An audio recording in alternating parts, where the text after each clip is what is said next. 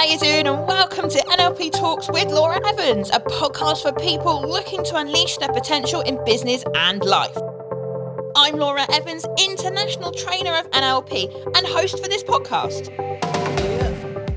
Join me in Series 2 for a magical insight into the training room, learn about NLP and hear firsthand from our students about how NLP is changing their lives.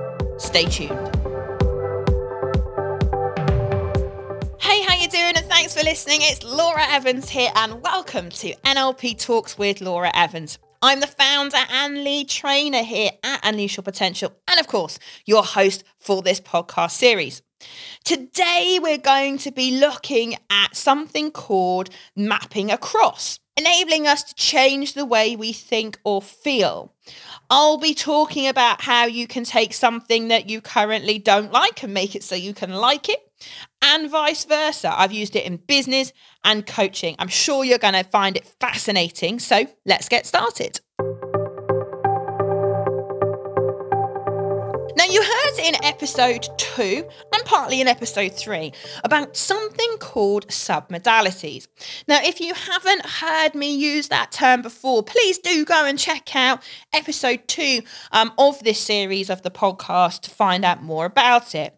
Because the mapping across process is another submodality technique that allows us to help someone to change an internal representation, changing the meaning and therefore changing the results and outcome which they have. Now, it's often also called the like to dislike technique, depending on who you hear talking about it and in what context they're talking about it. On our NLP practitioner course, we call it the like to dislike technique, and we actually have a huge amount of fun with it on the course. What I do is I get the students to decide on a food or drink that they currently like, which they wish they didn't. And over the years, I have helped people get rid of their love of all sorts of food and drinks. I remember doing the bread with someone. Now, you have to be careful, right, with ecology on some of these things. And I did make him very clear. And I said to him, there's an awful lot of things you're now not going to be able to eat if we get rid of bread for you. He's like, no, do it. Bread's not good for me. I want to get rid of bread. And then I got a text message about 2 weeks later. Laura, I'm at a business lunch and all there are sandwiches. Looks like I'm going to starve. And I said, well, I did tell you. So yeah, I've had people get rid of sweets, wine, crisps, biscuits. I mean, you name it, we've probably had it. And it's a fun way of helping students to understand the power of change in their mind. It is actually, in fact, the first piece of personal change that people do on the practitioner course we run on day 2 of the course. Now, you can use this mapping across process in all sorts of different contexts. And a lot of our practitioners leave the course thinking that it's only good for food and drink. And I'm very clear to point out to them that that's not the case. With the mapping across process, what you do is you take the internal representation of the thing that they like and the internal representation of the thing that they don't like, and you map the coding from one onto the other. Now, with a food or drink, for ecology reasons, we would only ever take a food or drink from something somebody liked so that they didn't like it. I would never, ever do it the other way, because there could be a really good reason like allergens and allergies, which is why someone doesn't like a food. So I'd never, ever do it the other way and take a food they don't like and make them like it. That's a big no-no. But the other way, we can absolutely do that. Now, in a food or drink, we'll come back to the other context in a moment, but in the food or drink, let me talk about my experience. Now, when I was on my NLP practitioner course, I loved chocolate. And so what I did was use this process to make it so I didn't like chocolate. And so what we did was we took the internal representation for chocolate for me, and we pulled out all of the coding, all of the visual, auditory, and kinesthetic coding for that internal representation. We then took something that I found really, really revolting, and that was dog poo. And what we did was we pulled out all the coding for that as well, all the visual, auditory, and kinesthetic.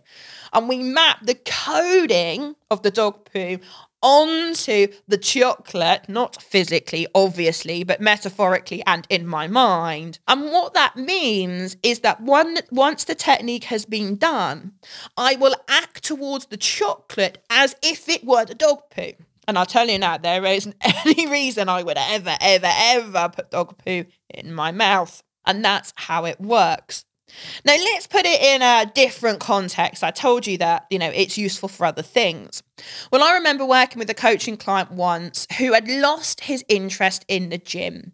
He desperately needed to train, but just couldn't bear going in the gym. So I said to him, okay, so give me an example of something that you really like doing. He's like, I love spending time with my little sister. So I was like, brilliant.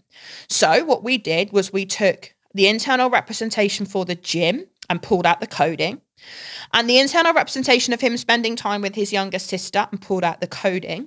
And I took the coding of the love of him spending time with his younger sister and I mapped that onto the gym. So he loved going to the gym and absolutely had no problem afterwards. Phone calls is another time that I've used it. So I remember working with a small business owner and she had just set up her business. I was petrified of making phone calls to the point that she had hired somebody to make her sales calls for her so she didn't have to do it. And she knew how silly that sounded as she said it. Well, no bother, because what I did was said to her, you don't like making phone calls. I get it. Tell me about something that you really like doing. And I think for her, it was gardening. I can't quite remember.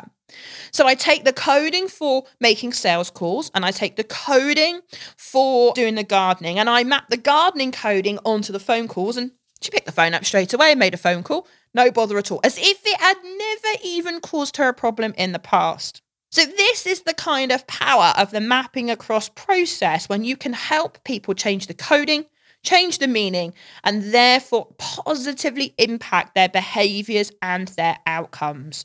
Now, I'd like to introduce you to Julian. Now, Julian absolutely loved Haribo. Haribo being those small chewy sweets. Obviously other brands are available, but Haribo sweets he wanted to get rid of, and he brought them into the training room, and oh my, did he love them. Like, he sat there and he munched on them and he said they were wonderful and like he couldn't get enough of them. And after we had tested it, I took the Haribo off him and I hid them out of sight while we did the technique. Now, Julian decided that the thing he found very revolting was dog vomit, a particular type of dog vomit, which you'll hear shortly. And so let's pick up with Julian in the training room so that you can hear what happened. So Laura successfully managed to change a like from the Haribo sweets into a dislike through association with liquefied dog vomit. When you think of watery, bilious, frothy dog vomit, do you have a picture? Yeah. Good, put your hand where the picture is. When you think of Haribo, do you have a picture? Yes. Good, black and white or colour? Colour. Near or far? Near. Bright or dim? Bright. Good, put your hand where the location of the picture is. Okay, good. Are there any feelings that are important? Give me a name for the feelings. Satisfaction. Okay, what's the location of the feeling? Stomach. Size? Huge. Clear the screen, open the eyes. Aren't you glad we go quick? So I've literally gone all the way down through both sets, and literally for the whole list, I've just marked off anything that's different. I'm now going to do is I'm going to set about making the like so that it's like the dislike. Make the size of the picture huge. Make it so that you can see yourself in the picture. Make it so it's panoramic. And when I click my fingers, you will seal that picture in. And now you can clear the screen and open your eyes. Oh. Oh. I'm impressed. So, do you fancy any Haribo? No, I really don't fancy Haribo. No? No. I didn't know whether it would actually work or not, but it worked very successfully. I now feel very nauseous. Don't think I ever want to see a Haribo again in my life. Seriously, that now feels like that's all melted into a congealed mass, and I'm picking it up with kitchen roll, and yeah, no. I don't wish to torment you, but don't fancy Haribo then? No.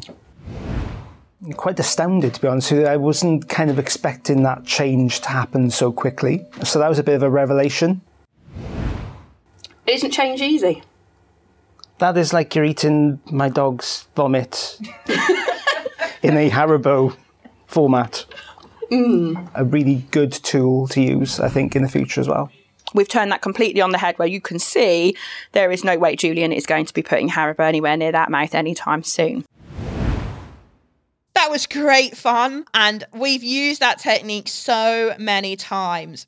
Now, what I'd like to do now as an extra bonus for you was the students came in the following morning into the training room after we had done this technique with them all, and they had a discussion about the difference they had noticed overnight. So this is about the impact and the speed at which we help people. So that night they went home, and let's cut back to the training room the morning after as they all had come in. I want you just to hear what they were talking about. But when I went up and down the food aisle, particularly looking at the chocolate, I just wasn't drawn to it. You were like, take the Haribos away. It's still there. They did the toast this morning, but just the grin across my face, I could hear a reversing bin lorry, just buttering toast. Like.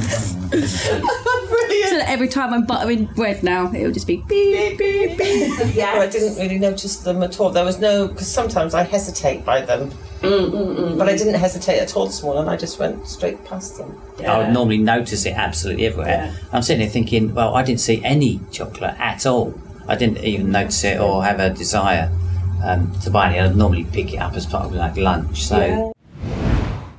So the fact you saw cat litter is your unconscious mind going, don't go there, you know, even though you know full well it wasn't. That's the immediate reaction. It's like the Warburton's bread and the beeping lorry. You know that bread doesn't beep, but yet your unconscious mind is just giving you that little reminder that's just like, no, I don't think you want to be doing that. Cool. I'm so glad you got to hear that discussion. It was great to hear them the following morning talking about what had happened to them overnight. This stuff really does change lives, and I'm so glad to have been able to share it with you. Thank you for listening. I really hope that you've enjoyed today hearing about this technique and also the students' experience of it. If you've liked the episode, please share it. Remember to subscribe and leave us a review. Maybe tell a friend about it. Maybe they'd be interested too. So thanks again for listening, and I look forward to welcoming you onto episode 7. Take care.